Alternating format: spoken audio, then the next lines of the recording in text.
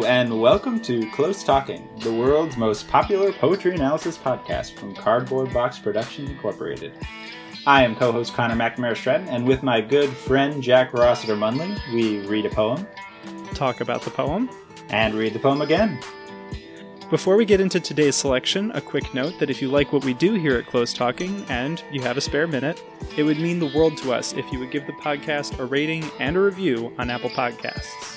Those ratings and reviews help boost us up the algorithm and find new listeners. And if you have suggestions for future episodes or comments on this one, you can send us an email at closetalkingpoetry@gmail.com. You can also find us on social media. On Twitter, the show is at Close Talking. I'm at Connor M. Stratton, and Jack is at Jack Rossiter Munn. On Instagram, the show is at Close Talking, and on Facebook, it's facebook.com/closetalking. And our website, where you can find all our past episodes, is closetalking.com. On with the show. Hello, and welcome to an all-new episode of Close Talking. I am one of your co-hosts, Connor McNamara Stratton. And I am your other co-host, Jack Rossiter Munley. And we are with you again for day 4 of Sonnet Week. It is National Poetry Month of 2021.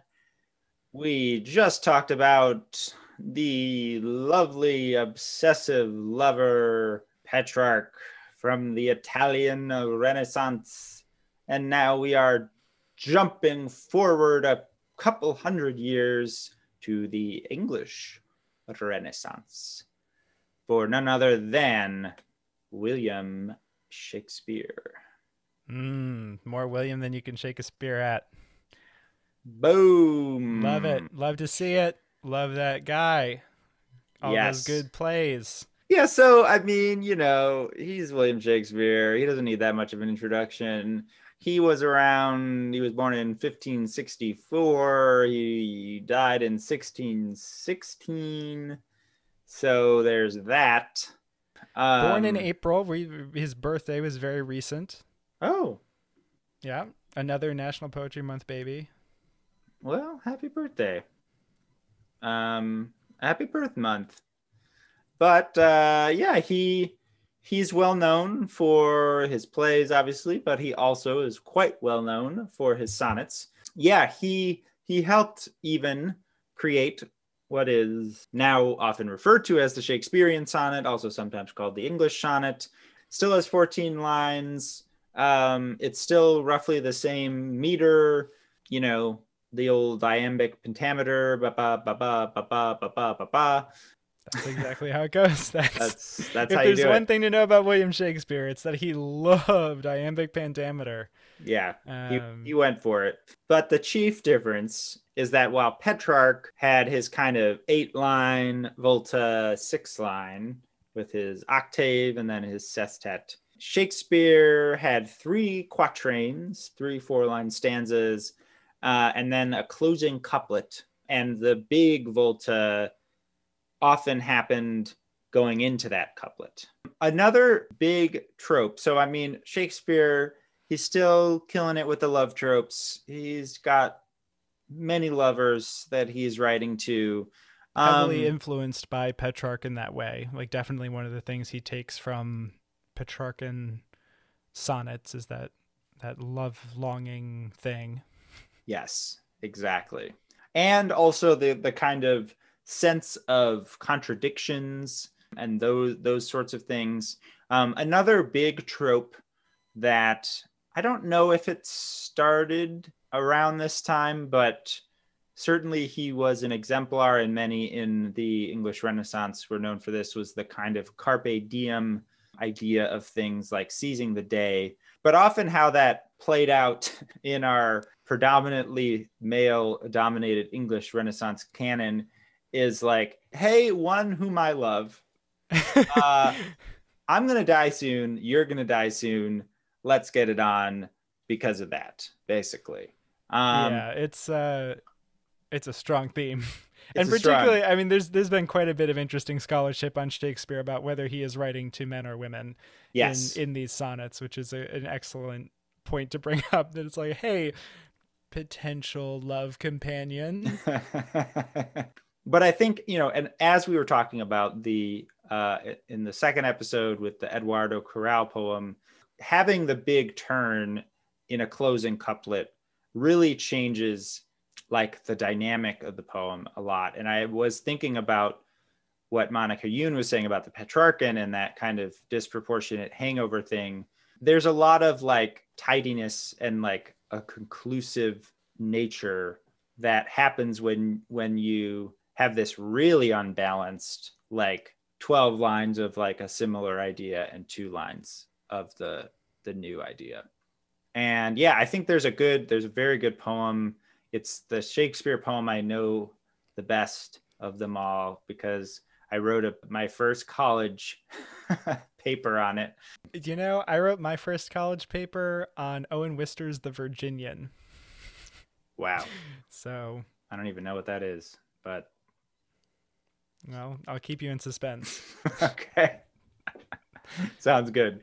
But yeah, this is Sonnet 73 of Shakespeare. And yeah, here we go.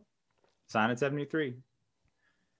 That time of year thou mayest in me behold, when yellow leaves or none or few do hang upon those boughs which shake against the cold, bare ruined choirs, where late the sweet birds sang. In me thou seest the twilight of such day as after sunset fadeth in the west, which by and by black night doth take away, death's second self that seals up all in rest.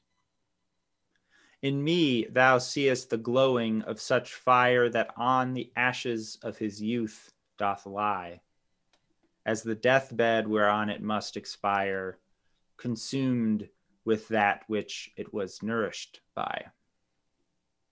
This thou perceivest, which makes thy love more strong, to love that well which thou must leave ere long. You can really feel how that couplet puts a button on it. Yeah. Even if you can sort of pick out other places for a turn to be happening in the poem, like particularly, but we've both talked about in other episodes where we're talking about non-sonnet poems often, but like just loud form. And I feel like the Shakespearean innovations in the sonnet make the form a lot louder. Yeah, absolutely. Like when you hear a Shakespearean sonnet, you just feel like, oh yeah, the iambic pentameter, the rhythm of that really drives it home. And then having that last couplet, as soon as you hear it, you think, oh yeah, okay, got it. There's rhymes in the rest of the poem, obviously, but also the rhyme scheme is much more metronomic than you have in Petrarch, where it's like A, B, B, A, B, B, A, like, ooh. It's still present, but it doesn't hit you quite as hard as, essentially the rhyme scheme of like a pop song, A, B, C, D, C, D, E, F, G, G, Yeah, no, exactly. Yeah. And especially that GG, that closing couplet that rhymes, in the Petrarch, the last 6 lines are braided together in their rhymes in some way. But this is like, this thou perceivest, which makes thy love more strong, to love that well which thou must leave ere long. That strong and long, which are totally new rhymes, and then it's a rhyming couplet, so they're really bound together. But yeah, and then also just that is really the turn. That this poem is basically the 3 quatrains are just different ways of saying I'm getting old and I'm dying. Like that time of year you see in me, like the fall, when there's yellow leaves or no leaves and there's no birds singing on them. Like that's the first quatrain. The second quatrain's like you see the twilight of a day after sunset, and then it's like black night is coming. And then in the third quatrain, it's a dying fire, right? You know, and it's also a fire that's consumed with its own youth. And then it's like, this thou perceivest, like you see me getting old. Like it's obvious at this point. Like there's no hiding it. You get the idea. Like my hair's Yeah. gray. I got wrinkles. Come on. What else do yeah. I got? What do you want from me? It's all of my face. It's all of my body. You get it. Yeah, I've said it once, I've said it twice, I've said it 3 times. Just love me, all right? I'm old. Love me. Yeah, exactly. It's a real Winter's Tale of a poem there, huh? Aha. Nice. Shakespeare. One thing that I noticed way back when that I still find interesting is that, you know, we talked about the iambic pentameter, and so pretty much this follows it to the T, where you have the ba ba ba ba ba ba ba ba ba ba, you know, that time of year thou mayest in me behold. And that's, you know, and I say this every time, but it's like the meter is natural. You don't shouldn't feel yourself pushed to emphasize it as you're reading it. It's not like essential in the reading. Exactly. When yellow leaves or none or few do hang. You know, that's all. But then there's a few times when, you know, the end, basically the last line of the first quatrain and the last line of the second quatrain begin with stressed syllables. So you have that time of year thou mayest in me behold, when yellow leaves or none or few do hang upon those boughs which shake against the cold, there ruined choirs where late the sweet birds sang. And then we go back to the iambic. In me thou seest the twilight of such day as after sunset fadeth in the west, which by and by black night doth take away, death's second self that seals up all in rest. Then that doesn't happen again in the last one. In me thou seest the glowing of such fire that on the ashes of his youth doth lie as the deathbed whereon it must expire, consumed with that which it was nourished by. And then there's a sense of a this thou perceivest. This is somewhat stressed, I think, a little bit. But one thing that I think is taught poorly about meter and about rhythm generally is like, it's a pattern, but the pattern works in part to be broken at particular times. And when it's broken, it draws the attention to that. Like in this case, in part, it signals the end of the quatrain to some extent, where there's like bare ruined choirs. You know, we're getting to the end of that thought a bit. It also draws attention, of course, to the image, which I think is a beautiful, like bare ruined choirs where late the sweet birds sang. To think of a, you know, autumn tree that has little leaves on it as a ruined choir is very beautiful to me. That's my favorite part of the whole poem. Yeah. That like that turn of phrase and that image. Yeah, it's still like incredibly fresh, like to me, where it's like, and then similarly, like the idea of that, of the death second self in that second quatrain of like black night being the second self of death or something like that is very striking to me. In my like silly little paper that I wrote many years ago, I had some argument that he was like, the poem was like resisting death through its like use of the stressed syllable. It's like, I'm holding out, but then like by the third quatrain, he's not really holding out much more, which I don't know about that, but those moments they're also like the big sum up images of those two quatrains to some extent, you know what I mean?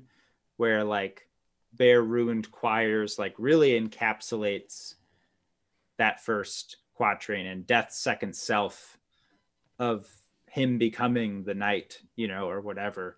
Like Batman. Like Batman. He is the night.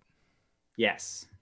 That's the spoiler. Shakespeare he is was Batman. Batman all along. A lot of people don't know this. William Shakespeare, anagram of Bruce Wayne.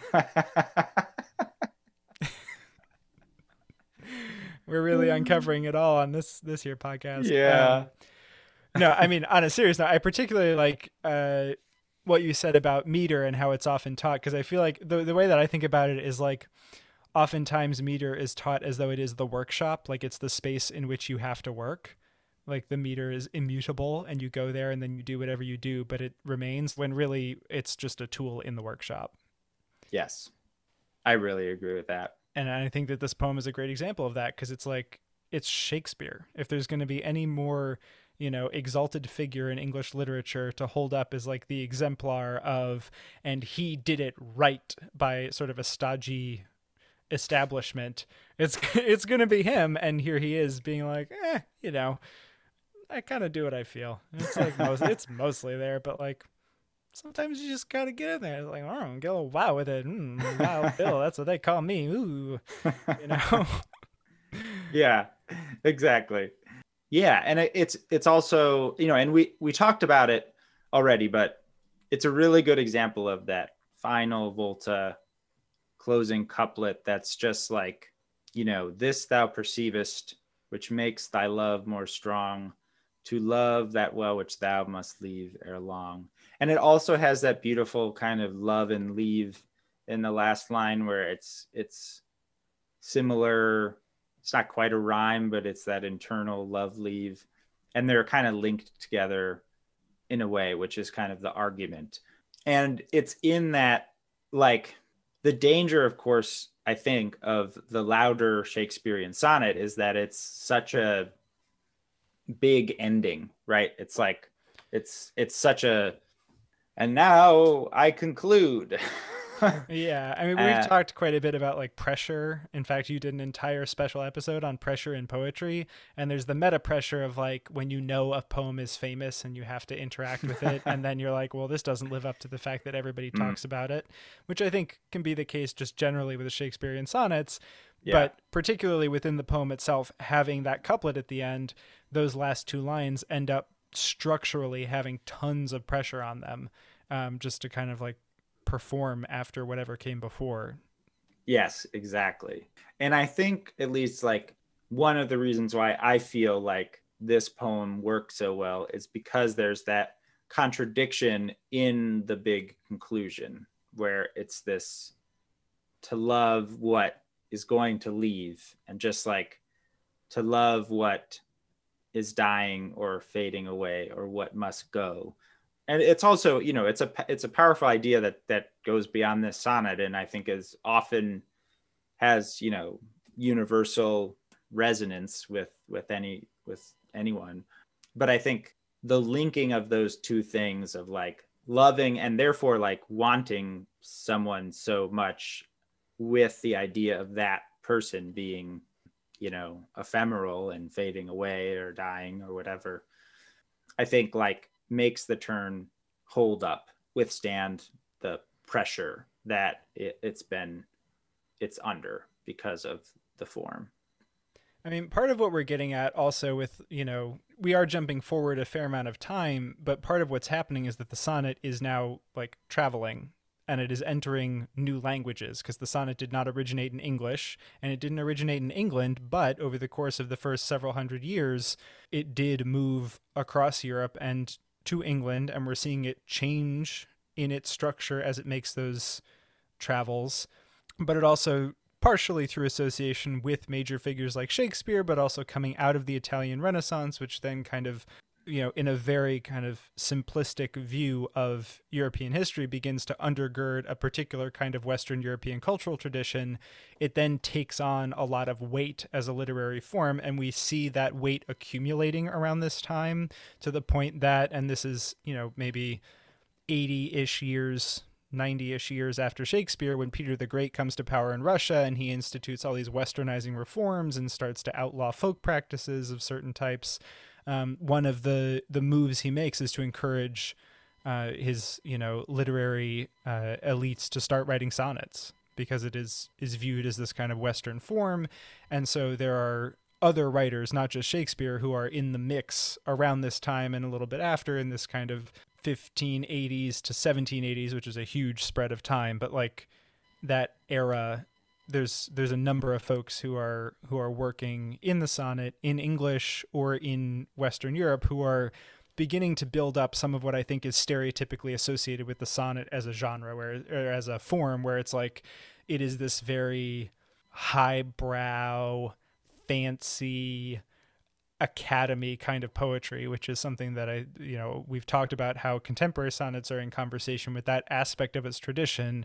And it's not to say it wasn't there before, but I think that this is where the contemporary reference points for a lot of that, in addition to just the sonnet's longevity, this is where a lot of those reference points are concentrated. People like Shakespeare or Milton, or, this is where those cats are kind of hanging out. Yeah, no, absolutely. There's a lot of heavy hitters that come along with Shakespeare that really, and they all take the sonnet very seriously and write really great sonnets. Milton, George Herbert, we talked about one of his poems. Absolutely. John Donne, who is also a contemporary of Shakespeare, who is one of my favorites. And he gets at, I think, another really interesting part of the sonnet and explores another aspect of love in a way, which is a kind of like the religious love or love of God, but has a really intense relationship. And there's just this one, he has a bunch of sonnets called Holy Sonnets. And there's one that is just like really amazing. And also like, I think very visceral, and to think that it was, written several hundred years ago. It's, I don't know. Well, here you go. So this is one of John Donne's Holy Sonnets. Batter my heart, three-personed God, for you as yet but knock, breathe, shine, and seek to mend, that I may rise and stand, overthrow me, and bend your force to break, blow, burn, and make me new. I, like a usurped town to another do, labor to admit you, but owe to no end. Reason, your viceroy in me should defend, but is captive and proves weak or untrue. Yet dearly I love you, and would be loved fain, but am betrothed unto your enemy. Divorce me, untie or break that knot again. Take me to you, imprison me, for I, except you enthrall me, never shall be free, nor ever chaste, except you ravish me. Yeah, which I think, there's a lot of like, people have pointed out there's a kind of masochistic, wanting to be abused and beaten and battered by God is kind of a lot of what this poem is sort of expressing. And also an interesting, element of the sonnet that, within that contradiction and within that has that also like being trapped feeling, which is another sort of common trope that is explored in many sonnets, and really, as in our episode with Dr. Hollis Robbins, really is explored much more, I think, like potently by Black American poets, later on, but still, it's, this poem is a great example of this paradox of, reason, your viceroy and me should defend, but is captive and proves weak or untrue. Yet dearly I love you and would be loved fain, but am betrothed unto your enemy. Divorce me, untie or break that knot again. Take me to you, imprison me, for I, except you enthrall me, never shall be free, nor ever chaste, except you ravish me. So there's just this great, like, really interesting imprisonment and paradox of kind of desire and reason and faith, and that's all kind of like happening in this poem that I think is really interesting. And it's also, it actually shows another dimension of the Shakespearean sonnet as a form that came out a little bit in the one we talked about, but I think gets at it more here, is that, okay, so on the one hand, you have your big volta at the end, but then on the other hand, you have 3 quatrains, and you can, if you think of it like an argument, you can advance your point quatrain by quatrain. And so John Donne is like the master at this, of just like wrestling with thought and argument in a very passionate way, but also rigorous way in his poems, which I think is like really interesting to me. But, this first stanza, like batter my heart, 3-person God, is first just the articulation of that desire, which starts out with a bang. And then just has these marvelous lines that I can't believe were written when they were, because they break with that iambic pentameter of like that I may rise and stand, like, okay, if I get up, like overthrow me, and bend your force to break, blow, burn, and make me new. And so that's like the first quatrain, and the next 2 continue that thought, but then they introduce new elements, which is something that he's really good at. Like, I like a usurped town to another do labor to admit me. So he compares himself to this town that's been, I guess, like taken over, and we try to let you in, and we're having some trouble with that, basically. And then the third quatrain, like, despite all that, even though it's tough for me to admit you, like, I do love you, and I would love to be loved back, but I'm betrothed unto your enemy. So you got to divorce me, and then break that knot, and then take me to you, and then you got to lock me up, imprison me. And then that leads into the kind of final couplet of like, for I, except you enthrall me, never will be free, which has that, these are the core kinds of contradictions of like, I can only be free if I am locked up with you, basically, and you imprisoning me, nor ever chaste except you ravish me. So like, the only way I can be chaste and of good faith and all that is if you, God, are ravishing me. Yeah, I mean, it's a pretty sexy poem, I have to say. It's pretty hot stuff. I like thinking about it as advancing an argument, though, because you do feel that happening, and you can then, I particularly like it because it just gives you another energy to trace through the sonnet, in addition to identifying like, oh, where's the volta and how does the last couplet play in? Like, the volta does come in with yet dearly I love you. There's a yet, it lets you know, it's sort of like all this stuff, and yet, or but, it's like signpost, here's where the volta's coming, here's the difference. But at the same time, if you see that as the next step in the argumentation of the quatrains, like, that becomes a whole other feel to bring into the reading of it, which is definitely neat. And then it kind of leads into that last couplet a little differently. Exactly. Donne is such a explicitly, like, he's like, take me to you, imprison me, for I, except you enthrall me, never shall be free. Like that for, like, because thusly, it's present, I think, in all really good Shakespeare sonnets where there's that sort of advancing of things, but Donne does a really great job at like making that really clear. And I love this one in part just because it's so intense, and it really gets at this, I don't know, another thing that we talk about a lot is just that profane and divine being tied up together.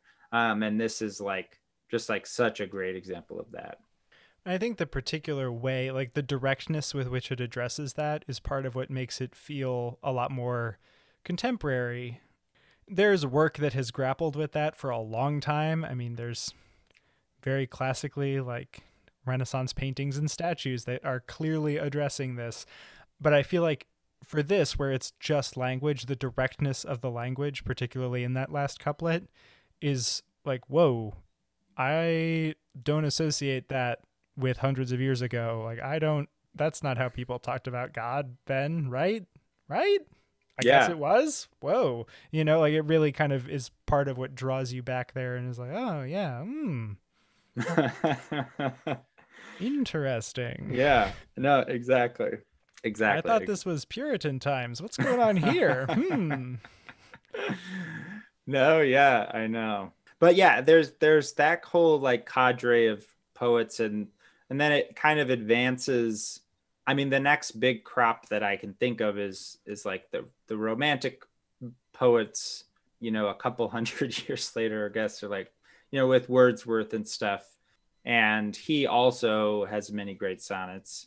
And so it does kind of, which I think also importantly tracks pure power of England and its development eventually into an empire and expansion of that. Alongside that, English literature from this sort of early time has really invested itself in the sonnet tradition. And as, and that's like why it also comes to the US in the way that it does. I think there's definitely like the kind of the political history of England and the English developing eventual empire. And having sort of a literature of empire and a cultural tradition that becomes like, of course we're superior. Look at, we've got Shakespeare, and he fucking rocked like crazy. Better than anyone you've ever had. Yes. Right, because I mean... it's tied up in the same kind of imperial project at a certain point, the same way that like American exceptionalist rhetoric has its own cultural figures associated with it, or who those who wish to advance American exceptionalist will say like, but we've got X, Y, and Z, like Steven Spielberg or like whatever, I don't know, some great American artist, like ours Jackson is the best. Pollock, yeah, sure. Yeah, like ours is the best shit basically, and that is absolutely like these guys, because they are basically all guys, kind of slot into that. Yeah. Although we will link to one of the first great crowns of sonnets, which is a linked sequence of sonnets where the last line becomes the first line of the next sonnet, and it continues in a kind of crown shape so that the 14th sonnet last line is the first line of the first sonnet. So it's a full circle. Lady Mary Roth wrote a great crown of sonnets that I highly recommend. And yeah, she was one of the few and prominent women at this time. So that's important. Definitely. But yeah, and we touched on it a little bit with this last poem, but we've talked a lot about sonnets as having to do with love. But even at this point, and certainly as we progress closer to the present, sonnets have to do with a lot of different topics. And so our next episode will be exploring the wide reach of sonnet subject matters. Yes, the vast array of topics that the sonnet can encompass beyond just love or God or God love, as may be the case. I mean, it's basically God love. It's even Laura of Petrarch, it's like she's an angel. I'm just saying.